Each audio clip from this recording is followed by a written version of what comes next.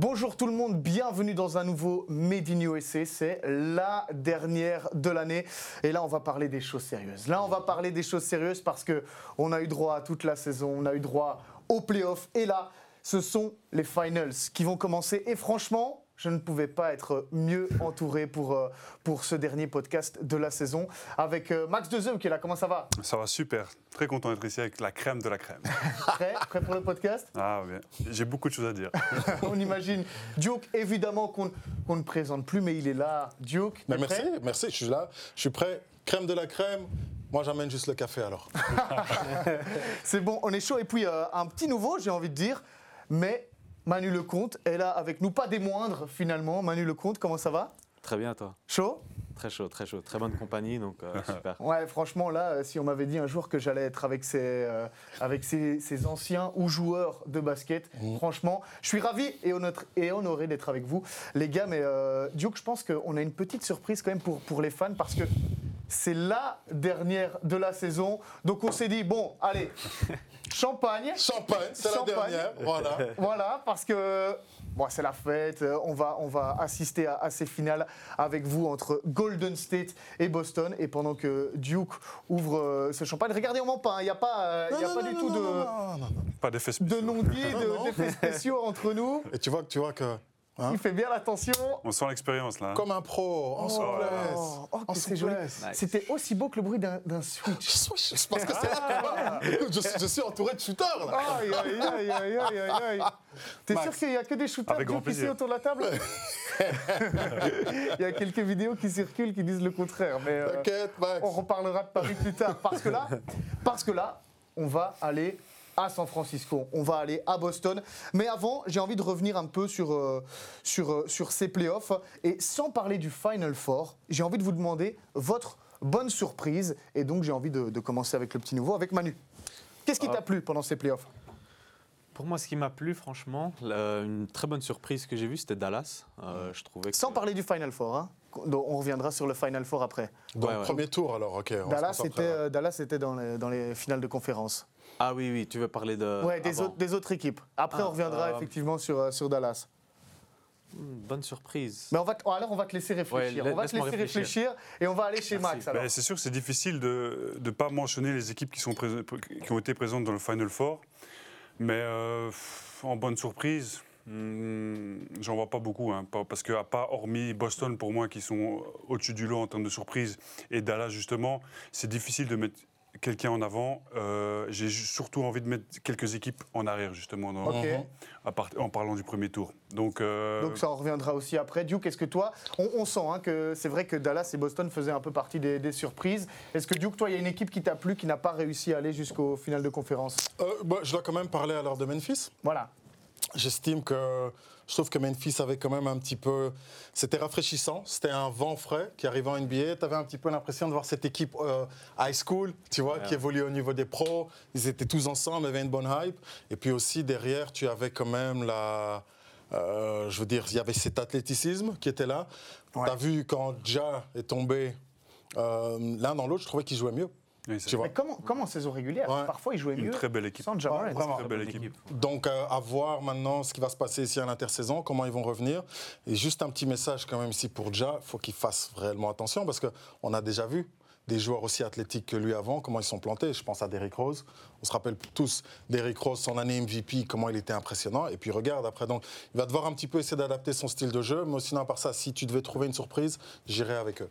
Mais j'étais assez d'accord sur Memphis. Et justement, en parlant de petits joueurs athlétiques, Manu, est-ce que tu t'identifies un petit peu à ce genre de joueur comme Ja Morant?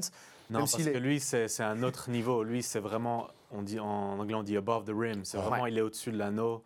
Et on voit qu'il a tout. Il a l'explosivité dans la course. Et en plus de ça, il a la vision qui va avec. Où je pense qu'il pourrait compenser. Justement, il va revenir de blessure. On verra comment il revient. Mais pour moi, c'est un joueur qui peut jouer pendant très très longtemps. Parce qu'il comprend vraiment très très bien le jeu. Mais c'est sûr que son athléticité, c'est un autre niveau. c'est pas seulement la vitesse, l'explosivité, mais c'est aussi le jump. Ouais. Il peut finir au-dessus de n'importe qui. Bah, c'est sur les réseaux sociaux un des nouveaux joueurs qui fonctionne le mieux parce qu'à chaque fois, il va mettre des posters contre n'importe qui. Max, du coup, Memphis, plutôt d'accord si on devait... Plutôt d'accord, c'est vrai. C'est vrai. Maintenant, s'il n'y avait pas eu cette blessure de Ja, je pense qu'ils auraient peut-être été justement une surprise encore plus loin. C'est mais juste. voilà, on ne sait jamais avec les blessures, ça fait partie du jeu. Mais voilà, c'est vrai que ça va être la seule équipe, hormis ce top 4, qui pour moi était plutôt une bonne surprise. Et qui a ramené un truc un peu frais. Bon, j'en profite aussi parce que Lucas Servi, santé, messieurs, de bonnes finales surtout. Voilà. Et maintenant, on va plutôt partir sur les déceptions. Et donc, Max, toi, tu disais, j'ai plutôt envie de mettre des équipes en arrière. Et qui, par exemple? Il y en a plusieurs. Hein. Si on commence à l'Est, Brooklyn, se faire super comme ça 4-0 en début de playoff, je trouve ça un peu honteux, notamment avec l'effectif qu'ils avaient. Et je pense que beaucoup de gens seront d'accord avec moi. Ouais. On a Philadelphie. Ok, ils sont tombés certes sur un gros morceau, mais j'en attendais quand même un peu mieux, un peu plus de résistance. Les blessures aussi. Hein. Et ma plus grosse déception, parce que tout le monde en parlait pendant la saison, c'est les Phoenix Suns. Parce qu'ils ont fait une saison phénoménale. Et ma déception, pour moi, c'est Chris Paul. Je sais que peu de gens seront d'accord avec moi, mais là, comme on dit en anglais, il a choke. Il a choke complètement. Je pense que dans la série contre Dallas, il n'était pas à son meilleur niveau. Et ça fait un peu partie de son histoire de joueur. Malheureusement, il n'a jamais réussi à aller... Et si Phoenix veut peut-être avancer un petit peu, pourquoi pas changer un peu d'air à ce niveau-là? Parce que pour moi, Chris Paul a été décevant. Dans quel domaine? Plutôt offensivement ou défensivement? Leadership de son équipe, d'emmener son équipe comme il a fait tout, en fait. Parce que ça, tu ne peux pas enlever à Chris Paul. Si Phoenix était là à cette heure-là, c'est parce que Chris Paul a été incroyable toute la saison. Mais s'ils ont été éliminés, c'est aussi à cause de lui pour moi. D'accord, messieurs, Manu? Ouais, je suis plutôt d'accord avec Max. Franchement, j'attendais beaucoup plus des Suns. Surtout comment ils ont fini. C'était vraiment décevant. Surtout que franchement, pendant la saison, moi, en tant que petit meneur, Chris Paul, voilà, c'est un modèle. Mais de toute façon, modèle ou pas, ça restera un des plus grands meneurs de l'histoire de la NBA. Ouais. Et c'est sûr qu'on attendait plus. Donc voilà, franchement, c'est une déception aussi. Tu sais, moi, alors pour souligner ça, j'ai juste une ligne de stats qui était sortie. Je ne sais pas si les gens les avaient attrapés. Il y a un joueur qui a marqué plus de points que Devin Booker, qui a fait plus d'assists que Chris Paul, qui a pris plus de rebonds. On le connaît tous. OK. On le connaît tous. Et qui a fait plus d'interceptions que le deuxième meilleur défenseur de l'année, Luka Doncic. Donc là, à ce niveau-là, je suis tout à fait d'accord avec toi quand tu parles du leadership, du manque de leadership. Mais de l'autre côté, ici, il faut pouvoir assumer. Et je vais juste revenir. Vous vous rappelez, il y avait une fameuse séquence, c'était un match en début de saison où les Suns jouaient au Staples Center, qui n'est plus le Staples Center, désolé. Mais ils jouaient face aux Lakers et à un moment, ils étaient en train de trasher LeBron. Et LeBron était assis sur le banc en train de dire « You gotta stay humble ». Même si on parlera peut-être de ça après. Mais là, il y a un message. C'est que les Suns se sont un petit peu emportés. Des gars caught up, tu vois, je veux dire, un petit peu dans leur hype. On est premier de la ligue, on va aller défendre notre titre. L'Ouest, c'est à nous.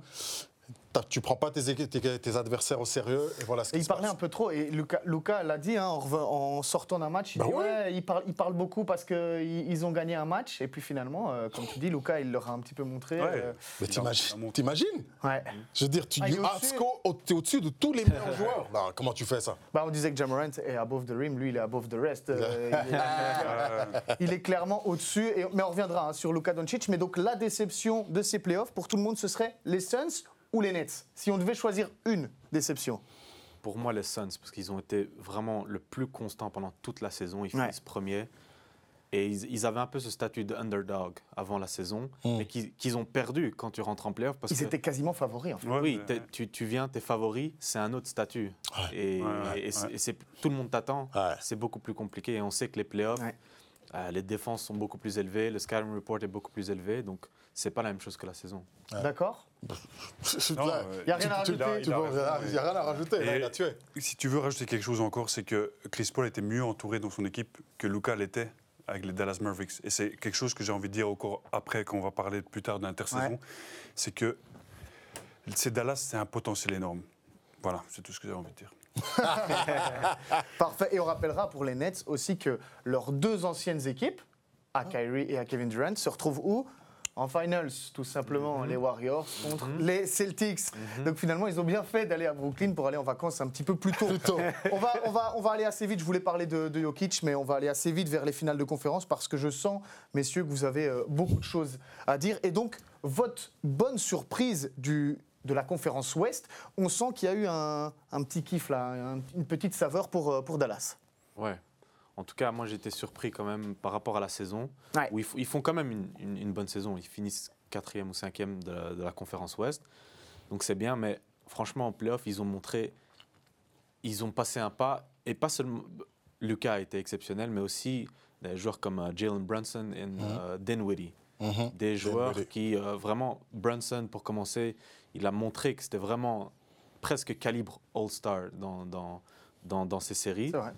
Et Dinwiddie, qui fait même des matchs à 30 points en 25 minutes, ils apportent énormément de valeur. Et on a vu que vraiment Dallas, c'est pas seulement que Luka, comme avant, mais c'est vraiment là où ils sont vraiment en train de se montrer en tant qu'équipe. Comment est-ce qu'on analyse un joueur quand on a été professionnel comme vous, un joueur comme Luka? Comment est-ce qu'on peut défendre sur Doncic? C'est difficile parce que, d'après moi, il a une réponse à tout, à toutes les défenses, parce qu'il a cette culture basket à l'Europe de l'Est. Il a aussi cette culture du Real Madrid où il a appris énormément aux côtés des meilleurs joueurs européens de l'époque, en Euroleague justement. Et donc, il a la clé sur toutes les défenses qu'on va lui imposer. Et ça s'est encore vu. Et il faut rappeler son âge. Je veux dire, je ne sais pas si ça ne vous fait pas peur. Mais à son âge, normalement, les joueurs sortent d'université et arrivent en NBA et ne sont pas forcément prêts. Le gamin, pardon, enfin, je peux me permettre, j'ai 35 ans maintenant. C'est ton petit. Il est ici et il marche sur la ligue. Et si on peut lui apporter quelqu'un, et c'est pour ça que je m'emballe un petit peu parce que je vois le potentiel de cette équipe. Je vois que c'est bien coaché par Jason Kidd qui a fait vraiment énormément de progrès. Et je vois que cette équipe peut aller loin. Je veux dire, OK, finale de conférence, mais on peut peut-être parler de finals dans les prochaines saisons s'ils maintiennent un petit peu cette organisation-là et qu'ils ne se perdent pas en chemin. Moi, il y a deux choses alors sur lesquelles je voudrais revenir. Tu faisais allusion aux joueurs. Pour moi, celui qui a le plus prouvé ici avec Dallas, c'est Jason Kidd. Parce que franchement, en toute transparence... Il a mis sa fierté de côté. Ouais, aussi. parce que j'avais des doutes en termes de J. Kidd, en termes de coach. Parce que tu te dis quand même, attends, t'as Luka, t'as une équipe pareille, parce que le potentiel de cette équipe, on le voyait. Mais ils ont déçu en saison régulière, donc tu te dis, comment Jay? Et là... Est-ce que c'est lui? Parce que c'est pas lui. On va quand même lui donner ça parce que défensivement, ils se sont bien adaptés sur les 3 dernières rencontres face aux Suns. Donc là, je pense que c'est vraiment chapeau bas ici pour Kidd. Mais pour moi, pour que Dallas passe sur le prochain step, je vais responsabiliser Luka. Et en fait, Luka doit revenir dans une meilleure forme. Ce que je ne vois pas encore avec Luka, je ne vois pas encore ce corps NBA. Tu vois, il est MVP sans... Oui, mais c'est différent. C'est différent dans le sens où... la même position. Tu as quand même 2m18, tu arrives à bouger, les choses comme ça. Donc voilà, Luka, tu regardes. S'il arrive, il cut un petit peu tout ça. Parce que c'est ce que tu vois. Et c'est là que je fais directement la transition avec Boston. Regarde Jason Tatum. Les gens ont tendance à oublier. Saison régulière, playoff, Jeux Olympiques, saison régulière. Et il est en finale maintenant. Tout ce temps, il est resté au même niveau. Le niveau de jeu de Jason Tatum. Et vous savez, il a même élevé. Donc vous qui êtes encore joueur actif, vous savez la difficulté de rester, pas 1 mois, mais tu restes pendant presque 2 ans.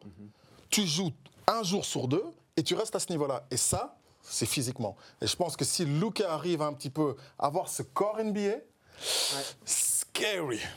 Là, c'est vrai que ça va faire peur. Mais alors, qu'est-ce qu'il a manqué? Mais on va d'abord rester sur le cas. J'avais une petite question. Si les Belges jouent contre la Slovénie, qui est-ce qu'on envoie sur Luka pour défendre?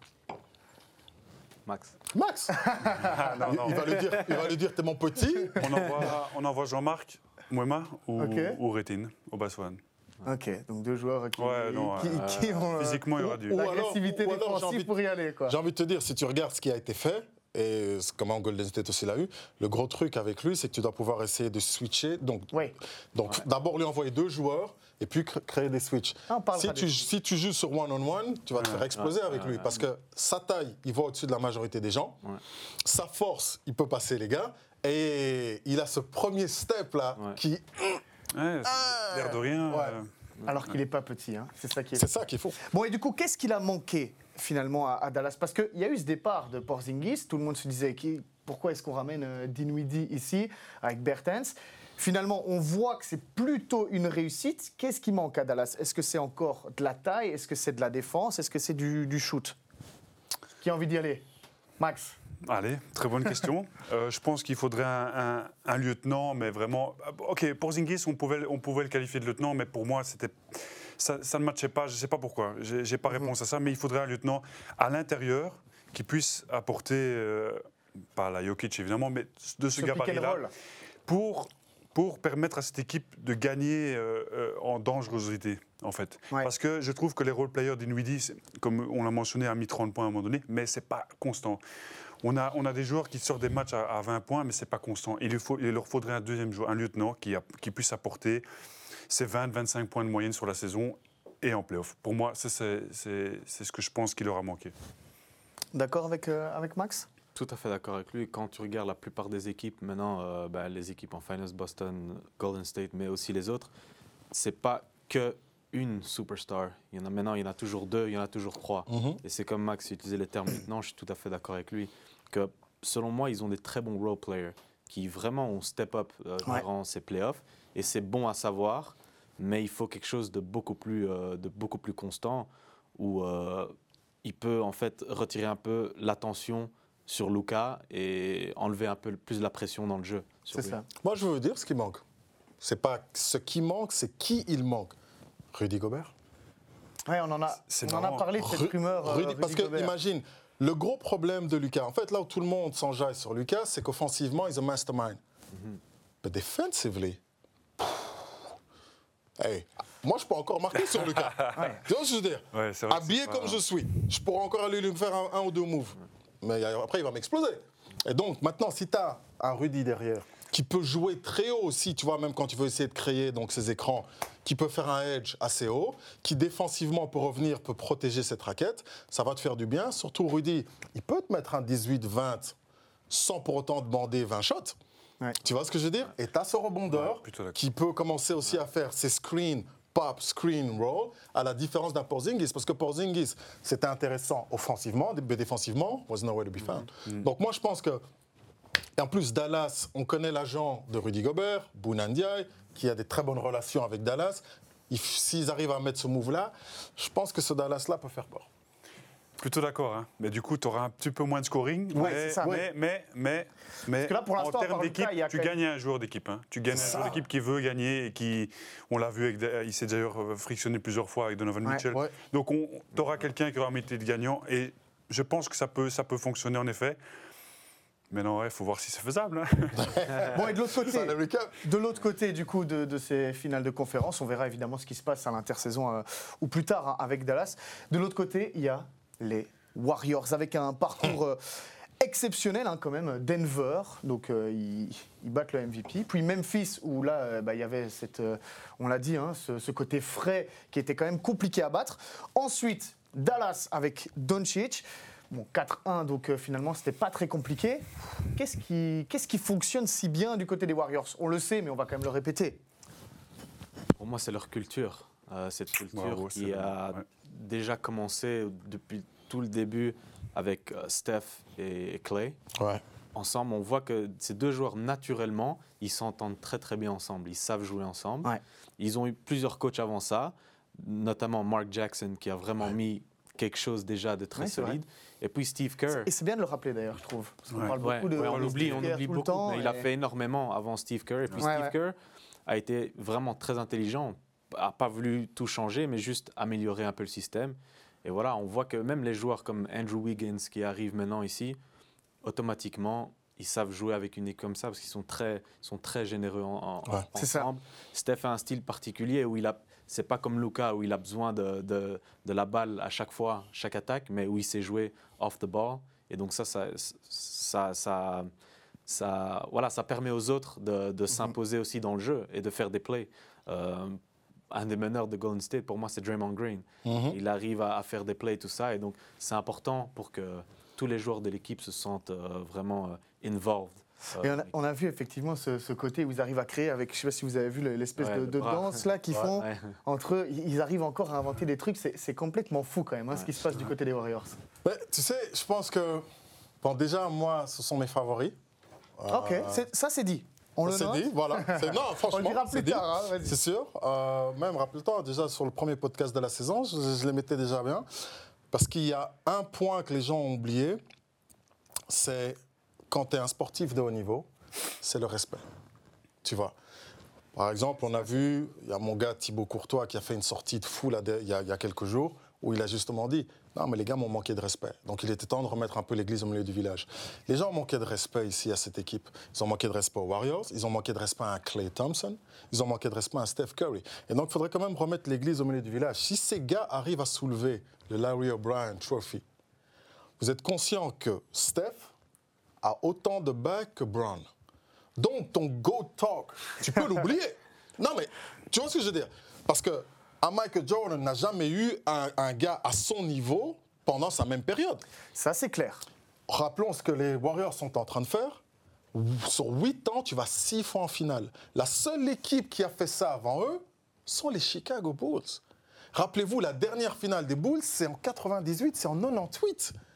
Donc, vous voyez ce que je veux dire? Les gens ne réalisent pas. On est dans la dynastie. Mais exactement. Ça, c'est clair. Les gens ne réalisent pas ce que ces gars sont en train de faire. C'est énorme.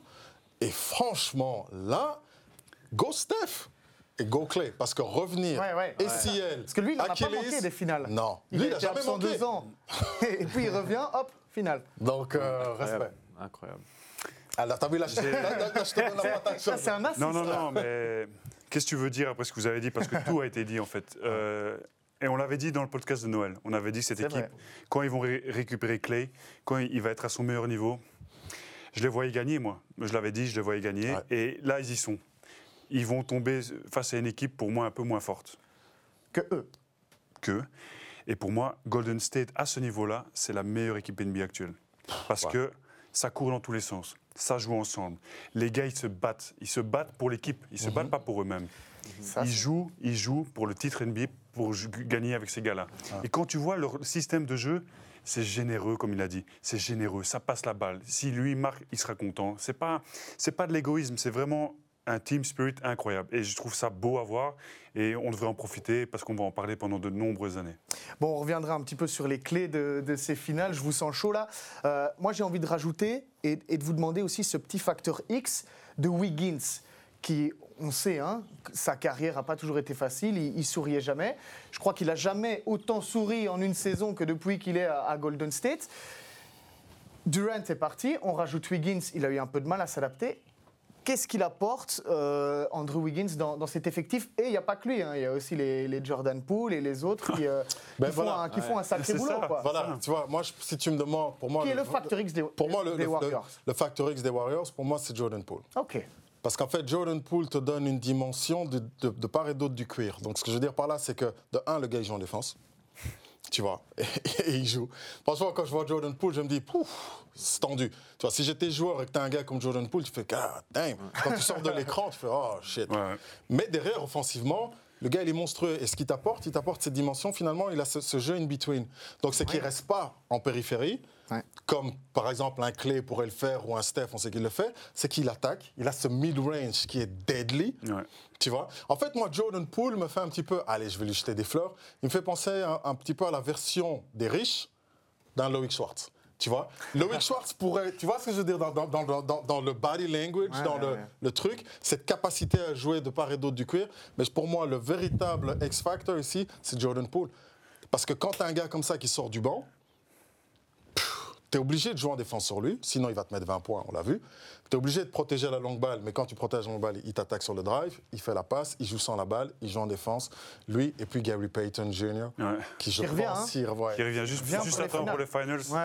C'est tant mieux pour lui et tant mieux pour l'équipe. Ça va être compliqué. Mais t'imagines un petit peu le débat qu'on a pour le Factor X, ça te prouve un petit peu l'équipe qu'ils ont. Et comme il a dit, le meneur de jeu, c'est pas Steph Curry, c'est Draymond Green. Ouais. Et ce qu'il a dit, c'est très important. Et c'est très difficile à défendre sur un poste 4. Allez, un poste 3/4, 5. On ne sait même pas quelle position il a. Il a une position à la Draymond Green, parce que ça va être comme ça dans le futur. C'est atypique et c'est une des clés de la réussite de cette dynastie californienne, pour moi. Donc, Poole, plutôt Green, Poole. Poole aussi. Non, Ok. je suis plutôt d'accord sur Poole. Oui, hein. oui, Non, mais je vois, mais mais il y a vraiment cet effet. Mais Draymond Wiggins Green, peut rentrer dans le débat aussi, parce que Et puis le poster qu'il a mis sur Luka, quand même. mais je pense que Luka a encore un peu mal Ouais, à la mâchoire. Et effectivement, les Warriors, c'est vrai qu'ils respectent aussi les autres équipes et c'est ça qui est beau à voir. Bon, on en reparlera encore un petit peu de Golden State quand on abordera la finale NBA. Là, on va plutôt partir de l'autre côté du pays, donc à l'Est. On rappelle évidemment le Heat contre Boston. On a eu 3-4 premiers matchs. On se disait, oulala, qu'est-ce qui se passe? D'abord, Boston gagne de 20 points, le Heat gagne de 20 points. Et c'était que des blowouts. Finalement, on a eu les 2-3 derniers matchs qui étaient plutôt serrés. Qu'est-ce que vous avez bien aimé dans cette finale de conférence, Duke? Le coaching staff. J'allais te le dire. Les changements apportés. Ils ont tué. Ouais. Les changements apportés, les petites modifications qui changent totalement la physionomie d'un match. Et bravo. On est sur la même longueur d'onde. Incroyable. Vraiment. Il y a une connexion là. je peux te t'es dire. là, Manu avait la même chose. Certains. Non, parce que c'est impressionnant quand tu te dis qu'une équipe gagne de 20, puis perd de 20, puis tu te dis mais qu'est-ce qui se passe? Et puis alors ils arrivent à trouver les bons ingrédients pour... Et il faut rappeler que cette série se joue sur un panier. Hein. Elle se joue sur un panier. Ouais. Hein. Donc c'est incroyable. Et je trouve que les deux coachs... Bah allons-y, vu qu'on parle de ce panier, il y a eu beaucoup de débats. Est-ce qu'il doit le prendre ou pas, ce tir? Tu parles du tir de Jimmy Butler. Hein. Bien sûr. Tout le monde dit il doit pas le prendre, il doit pas le prendre. Jimmy Butler se défend après en disant si je le mets. Bah, bien sûr qu'il gagne. Exactement. Bah, bien sûr qu'il doit le prendre. Bien sûr. 41 points, 47 points, Bien 37, enfin, ou 35. Bah, bien sûr qu'il doit le prendre. Si les gens regardaient le match, c'était qui la force offensive là-bas? C'était lui. Je veux dire, à la fin de la journée... C'était quasiment que lui. C'est que lui. Donc, bien sûr qu'il doit le prendre. Non, il doit le prendre, 100%. Et il ne doit pas regretter. 100% d'accord. Ouais, donc c'est amusant quand même parce que vous voyez les anciens joueurs, il y a beaucoup de gens sur les réseaux sociaux qui se disent il doit jamais le prendre parce qu'ils sont un petit peu déçus que le Heat gagne. Bien sûr, oui. Et pourtant vous êtes tous d'accord, il doit le prendre parce que si elle est dedans, comme on disait avant l'émission, on commence déjà à construire sa statue. Hein. Ben, c'est sûr. Si moi je suis son coéquipier, ben, je lui fais la passe. Même si j'ai confiance dans mon shot, ben, je lui fais la passe. Ouais. Je veux dire, c'est ton leader. C'est le ton go-to boss, guy. À deux c'est points ton ou pas go-to. C'est le go-to guy à ce Est-ce qu'il moment-là. doit aller à 2 points parce qu'il égalise à 2 points? Il peut, mais le geste est noble. Mais oui. Il le met. Ouais. En plus, C'est- avec voilà. la situation, on voit qu'il prend le rebond, il avance en contre-attaque. On voit Al Horford, qui est très gros défenseur, Ouais. mais qui lui laisse backpedal, l'espace qui revient à fond. qui revient en arrière et il a de l'espace pour shotter. Et avec la série qu'il fait, il doit le prendre. Ouais. Donc on est plutôt On est d'accord. tous d'accord. Et ceux qui disent que c'était une mauvaise décision, c'est parce qu'ils ont vu le résultat. Ouais. Ils n'ont pas compris à ce moment-là que ce shot, ils devaient le prendre. Et d'ailleurs, quand il le prend, je suis sûr que tout le monde dit il est dedans. Et ok, ça sort. Malheureusement pour lui, ça fera partie un petit peu d'une chose négative de sa carrière parce qu'on connaît le compétiteur. Mais voilà, il devait le prendre à 100%. Bah, dites-nous dans les commentaires, si vous regardez la vidéo sur YouTube, est-ce qu'il doit le prendre ou pas? Comme ça, on voit un petit peu les réactions de chacun. Qu'est-ce qu'il a manqué finalement au Heat? Qu'est-ce qu'il a manqué à Miami? Est-ce que Jimmy Butler était trop seul? Je peux enchaîner. Les blessures.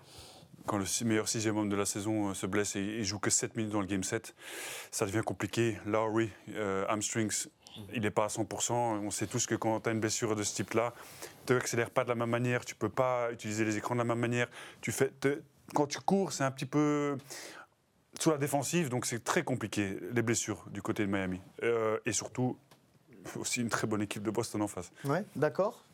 100% raison d'accord avec Max sur les blessures, c'est hyper important. Mais aussi, comme il a dit à la fin, il faut donner du crédit à Boston. Leur défense est incroyable. Franchement, c'est sans hésitation la meilleure défense de la NBA.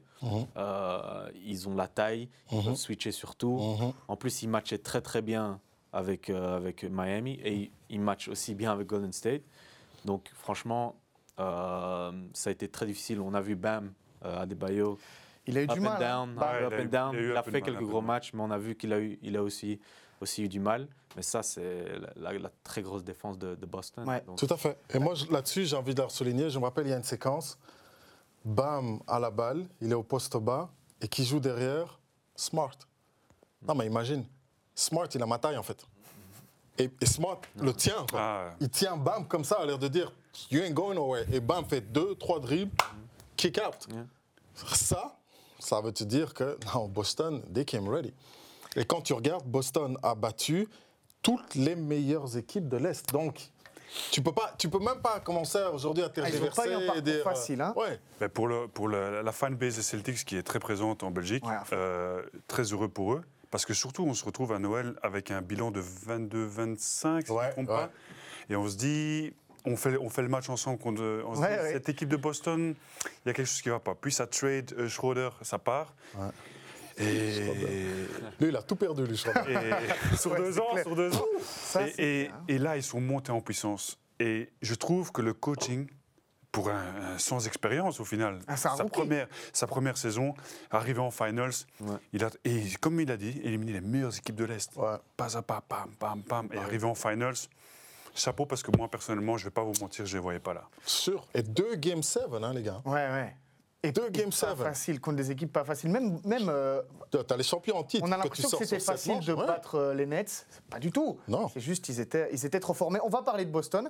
Et justement, on va écouter un ancien joueur qui, je pense, s'y connaît un petit peu. Je fais un petit signe à la régie pour qu'ils envoient la première vidéo. Donc, d'un ancien joueur que vous allez reconnaître assez rapidement des Celtics qui nous parle de cette défense de Boston. C'est parti.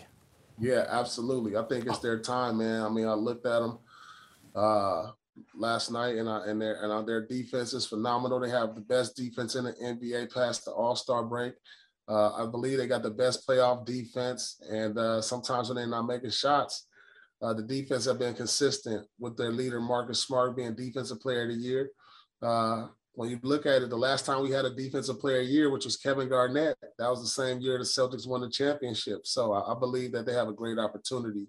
Bon, comme je vous disais, il sait de quoi il parle, Paul Pierce, avec Kevin Garnett, qui donc avait été défenseur de l'année en 2008, l'année où ils ont remporté ce trophée. On se rappelle de cette phrase de Kevin Garnett, rien n'est impossible. Donc la défense de Boston, c'était la clé de cette série et peut-être de la suite. Ouais, pour moi, en playoff, la défense est toujours la clé, en général. Si tu vas aller loin en playoff, tu vas avoir une défense solide. Et là, ils ont la meilleure défense, vraiment, de la NBA. Après, j'ai encore mes doutes sur Boston, la façon dont ils finissent les matchs aussi. On peut le voir dans le dernier match où ils étaient à plus 13 ou 15. Ouais, c'est vrai. Et à la fin, ils reviennent comme ça. Et ce n'est pas la première fois. Et je trouve qu'ils sont aussi, Boston, ils sont très très bons à l'extérieur, mais pas aussi bons à la maison.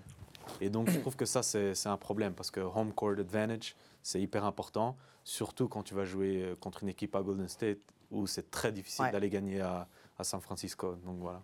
Mais c'est Golden State qui a le home court, non? C'est Golden State qui a le home court. Ouais. Donc c'est bien pour eux, du coup. Ils jouent mieux à l'extérieur. Ils vont devoir quand même au TD Garden assurer face à Golden State. C'est vrai que normalement au TD Garden, on s'attend à ce qu'il y ait ce rôle de 6e homme qui n'a pas toujours été dans le sens de Boston. Donc, maintenant, il ne faut pas oublier, comme on dit dans le jargon en anglais, c'est « basketball is a game of runs ». Donc en d'autres mots, le basket, c'est un sport de... Comment tu vas? J'ai envie de faire mon Van Damme, désolé. De momentum. Mais de momentum, voilà. Ouais. Mais quelle est la meilleure équipe momentum de ces 20 dernières années? C'est les Warriors. Ouais, Golden State. Je veux dire, les gars t'allument un match en 3-4 minutes. Donc, le problème, c'est que tu peux pas te permettre de faire comme Miami, comme Milwaukee. Et en fait, le seul point commun que tu as avec toutes les équipes que Boston a battues à l'Est, mais qui, bien sûr, tergiverse et vraiment va aux antipodes avec Golden State, c'est que ce sont toutes des équipes qui étaient réellement focus offensivement sur une, voire deux options. Brooklyn Nets, balle à KD, make something happen, ça va pas, tu donnes à Kyrie. Switch, ils sont grillés. Milwaukee, Middleton n'est pas là, c'est tout, c'est Giannis, ok, t'as compris. Avec Middleton, c'est pas la même histoire. Donc voilà, switch, même chose, tu bloques. T'arrives ici, Miami, on est en plein dedans. Miami, à la fin de la journée, les meilleurs matchs de Miami, c'est quand Butler joue bien. Le problème qu'il y a quand t'arrives, maintenant déjà, tu traverses le pays, tu vas à San Francisco. First, Cisco, c'est Cisco. Tu vas arriver là-bas, attention. Je dis ça, mais je dis rien. OK. Et puis quand tu es là, tu vas te retrouver avec des gars qui Steph peut te mettre 40 points in a heartbeat. Ah ouais. Clay peut t'en mettre 30 in a heartbeat. Jordan Poole peut t'allumer. Tous peuvent t'allumer. Qu'est-ce que tu fais? Tu vois, je veux dire, tu n'as pas cette... Et c'est là la force de Steve Kerr, ce qu'il a réussi à faire à travers les années.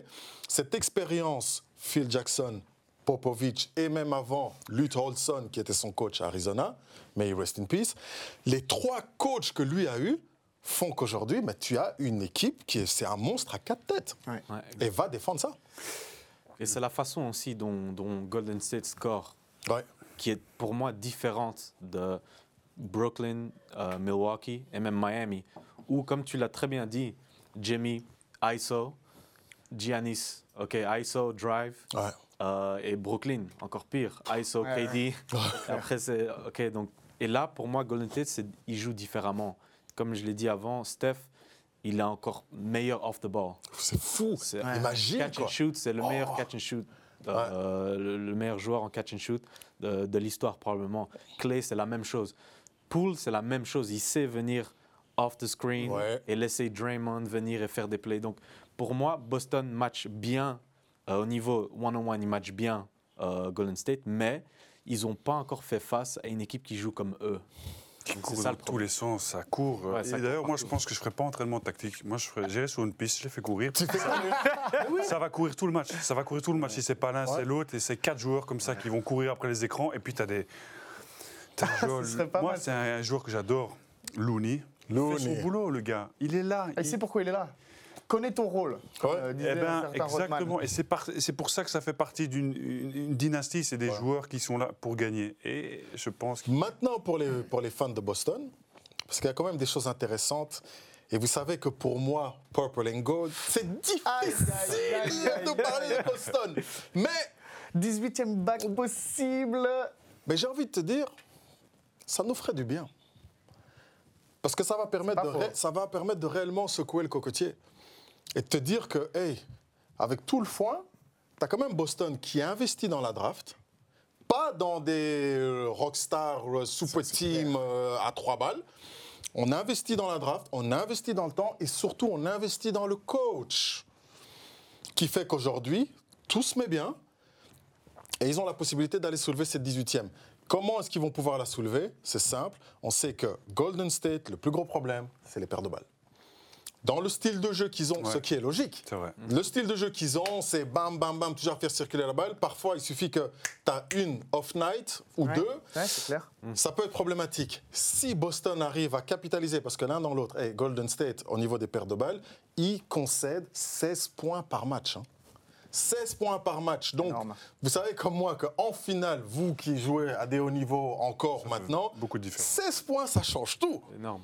Donc, si maintenant Boston arrive à bien se concentrer, être haut sur les lignes de passe, anticiper, convertir ses paires de balles, parce que tu sais que Golden State va la perdre, tu vas déjà avec un avantage plus 16, sur lequel Golden State doit commencer à courir derrière. Maintenant, vous savez comme moi que plus 16, avec Golden State, C'est 3 attaques. c'est tout. Parce que voilà, les gars te font des paniers à 4 points.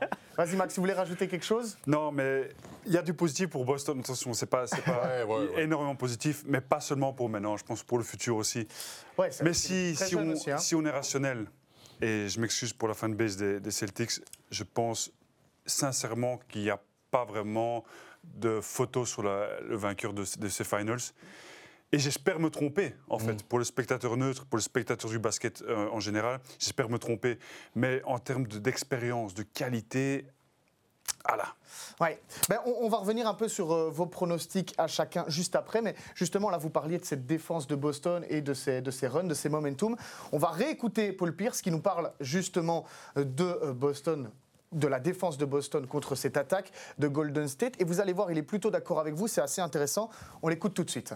When I look at the Boston defense, you got to look at the versatility of the guys. And we're a lot taller, athletic. When you look at Brown, one of the great defensive players, Tatum has stepped up as a defensive player, and we already know what Marcus Smart does.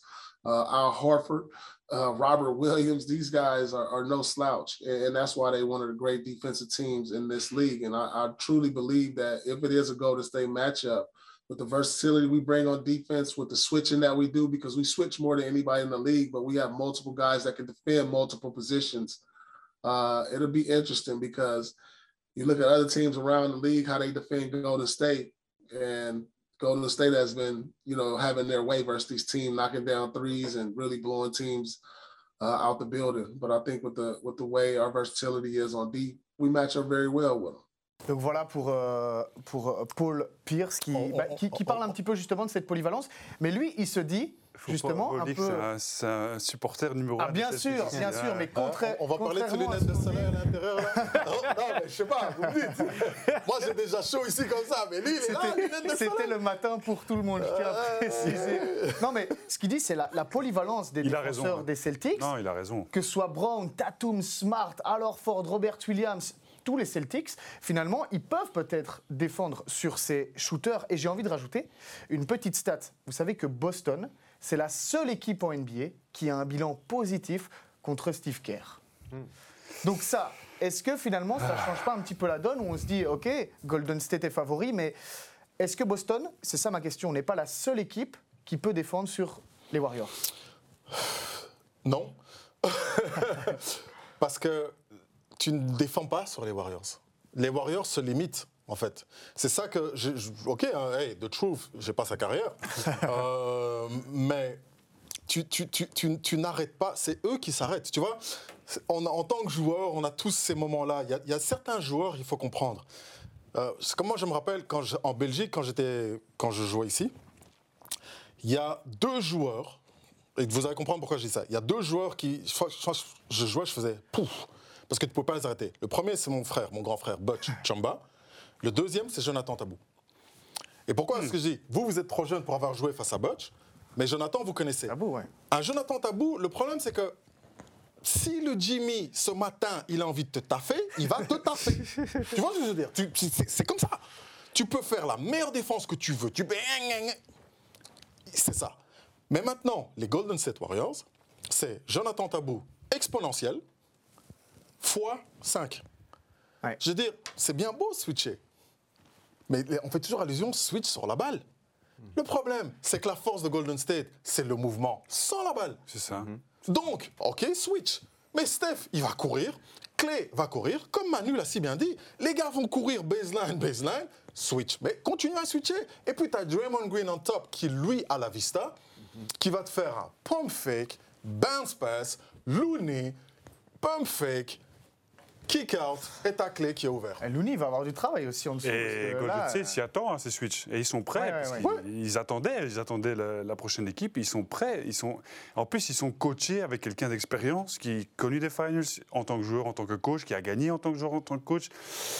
Les ajustements qu'on parlait tout à l'heure avec Miami-Boston, Steve Kerr, il les fait aussi, il ne faut pas oublier ça. Ouais, c'est clair.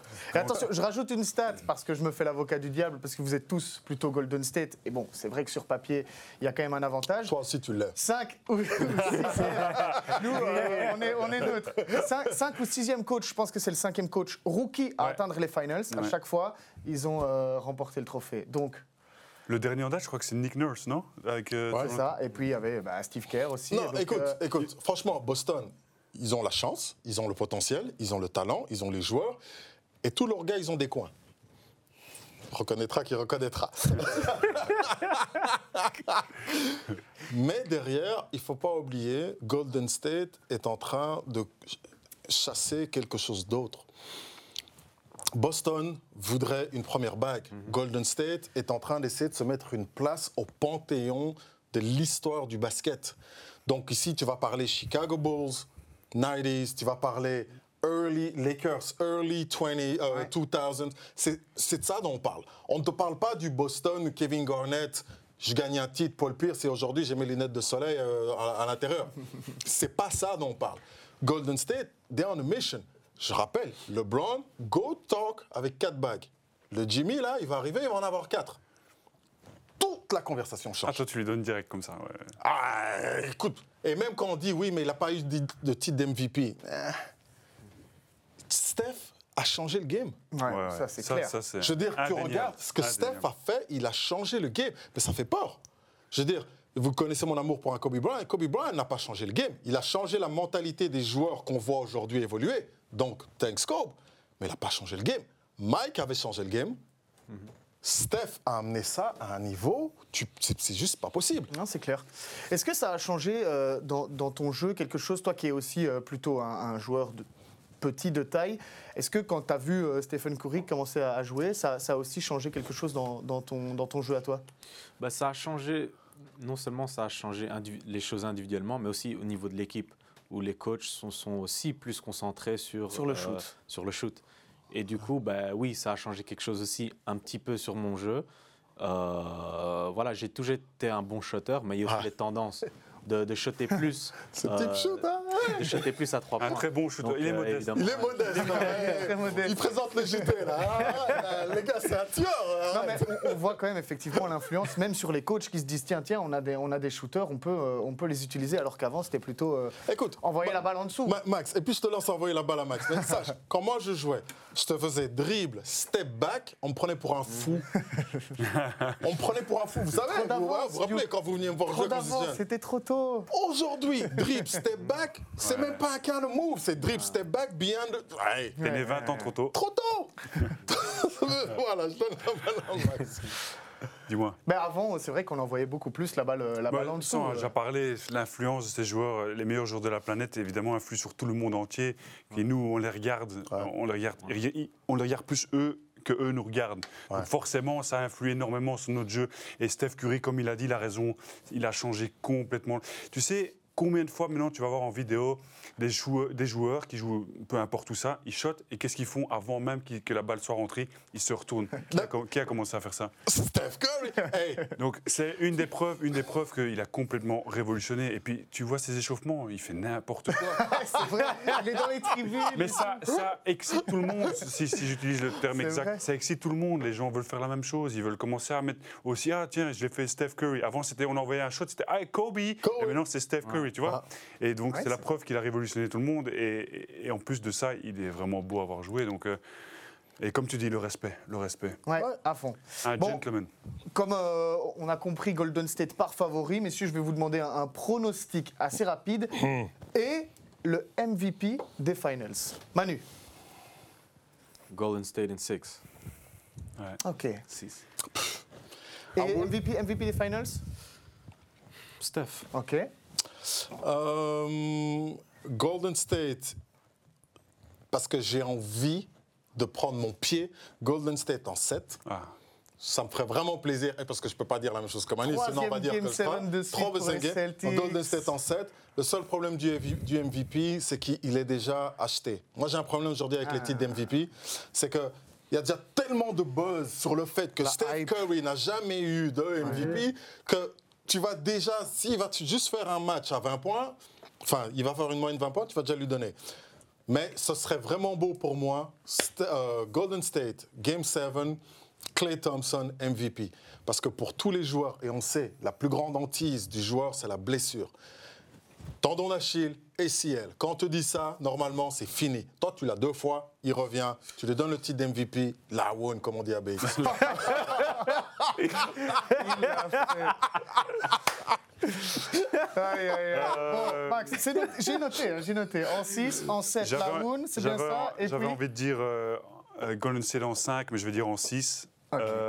Et je vais mettre le MVP à Steph, même si tu marques un point en disant que c'est. On veut lui donner absolument. Mais ce sera pour lui. pas de Tatum, donc, avec cet hommage à Kobe oui, Bryant c'était obligatoire, et Max c'était qui a fait la même C'était aujourd'hui. obligatoire. Quel va être le facteur X, encore une fois, très vite, de ces NBA Finals? Marcus Là où Smart. ça peut jouer. Marcus Smart. Si tu veux que j'émancipe, j'émancipe. Hein, mais Non, tu m'as dit c'est vite, bien, donc c'est moi bien. je te dis Marcus Smart. Parce que pour moi, en fait, quand tu analyses ici, même sur la série face à Miami, moi je suis sidéré comment les gens y phasent en fait sur Marcus Smart. C'est que le Jimmy, les meilleurs défenseurs de la Ligue, il avait une moyenne de 18 points. Les gars, la dernière fois qu'on a un joueur qui jouait, et c'est ça que les gens ne comprennent pas aujourd'hui, la dernière fois que tu avais un joueur qui dominait défensivement et qui offensivement te mettait un truc, on te parlait de Mike, on parlait de Kobe. Kobe. Même si eux, c'était pas 18 qui te mettaient, c'était 28 et l'autre, et Mike, il t'en mettait 38. Mais pense à ça. Ouais, c'est qu'aujourd'hui, les joueurs qui marquent des points ne jouent plus en défense. Mais tu as Marcus Smart qui, lui, joue en Garnett était défense, pas mal. mais qui, derrière, te met 18 points. Mais ces 18 points, c'est ça qui, chaque fois, a taclé Miami. Tu vois? C'est que tu savais que Tatum, il allait mettre ses trucs, Brown allait mettre ses histoires, mais c'est l'autre, parce que tu laisses ouvert 3. Tu laisses ouvert layup, tu laisses ouvert N1. Donc, Marcus Smart, pour moi, gros X-Factor. Ah, je te mets la pression. C'est compliqué, hein, le X-Factor des finals. Tu marques un point en plus parce que tu me prends de court. Je ne pensais pas à ça du tout, mais en le disant, c'est vrai que j'ai envie de dire le banc de Boston. Ok. J'ai envie de dire le banc de Boston en général parce qu'ils ont la Il y a de la capacité. rotation, hein. Et moi, c'est un joueur que j'adore. C'est le petit Pritchard. Ouais. Peu de gens, mais ce mec, c'est une dynamite. Ouais. C'est une dynamite et il peut peut-être, qui sait. C'est le Bosco des riches. Mais c'est vrai que ça y ressemble fort, avec un peu plus de cheveux quand même. Yo, je rigole, tu sais que j'adore.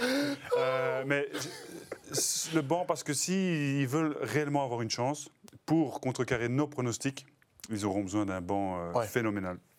Ok, Manu? Franchement, je suis tout à fait d'accord avec ce qu'ils ont dit. Moi c'est plus, comme on a dit, Jordan Poole. Ok. Vraiment, c'est un joueur à 3 dimensions. Il n'y a pas trop de pression sur ses épaules. Il peut jeter à 3 points, mid-range, il peut attaquer l'anneau.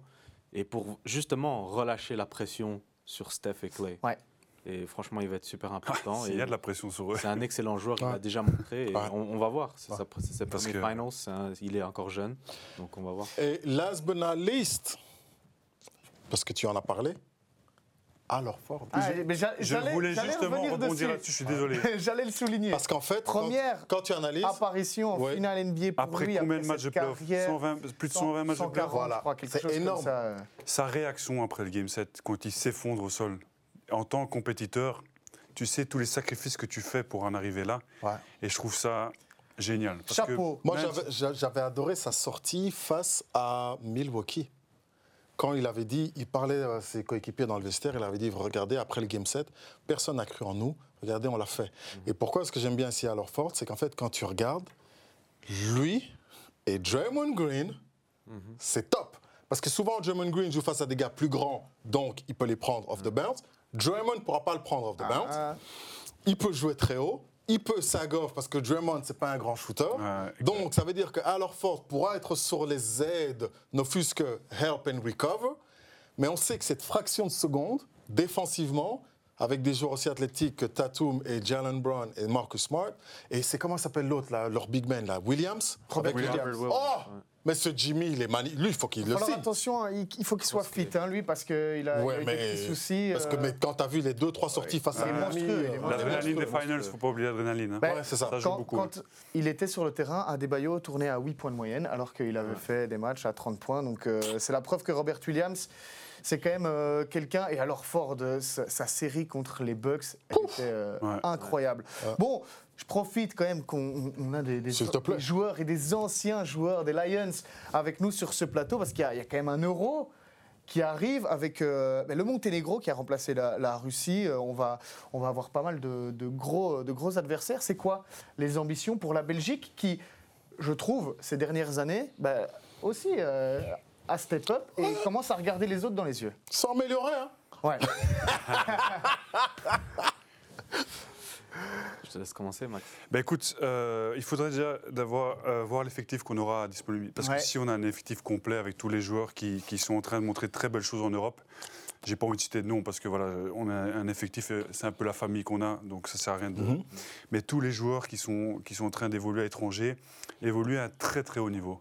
Les joueurs, ils sont à l'heure où on est en train de parler ici à la TV à Bruxelles. C'est pas ils très sont médiatisé toujours- en Belgique, hein, malgré tout. Ouais, mais bon, voilà, il y a du très très haut Il y a- niveau. il faut le pour les savoir. Lions, Je pense hein. que les gens qui connaissent le basket le savent. Ouais, et c'est ils clair. sont, pendant que, comme je disais, qu'on est ici à Bruxelles en train d'enregistrer un podcast, eux, ils sont encore en train de jouer en play-off.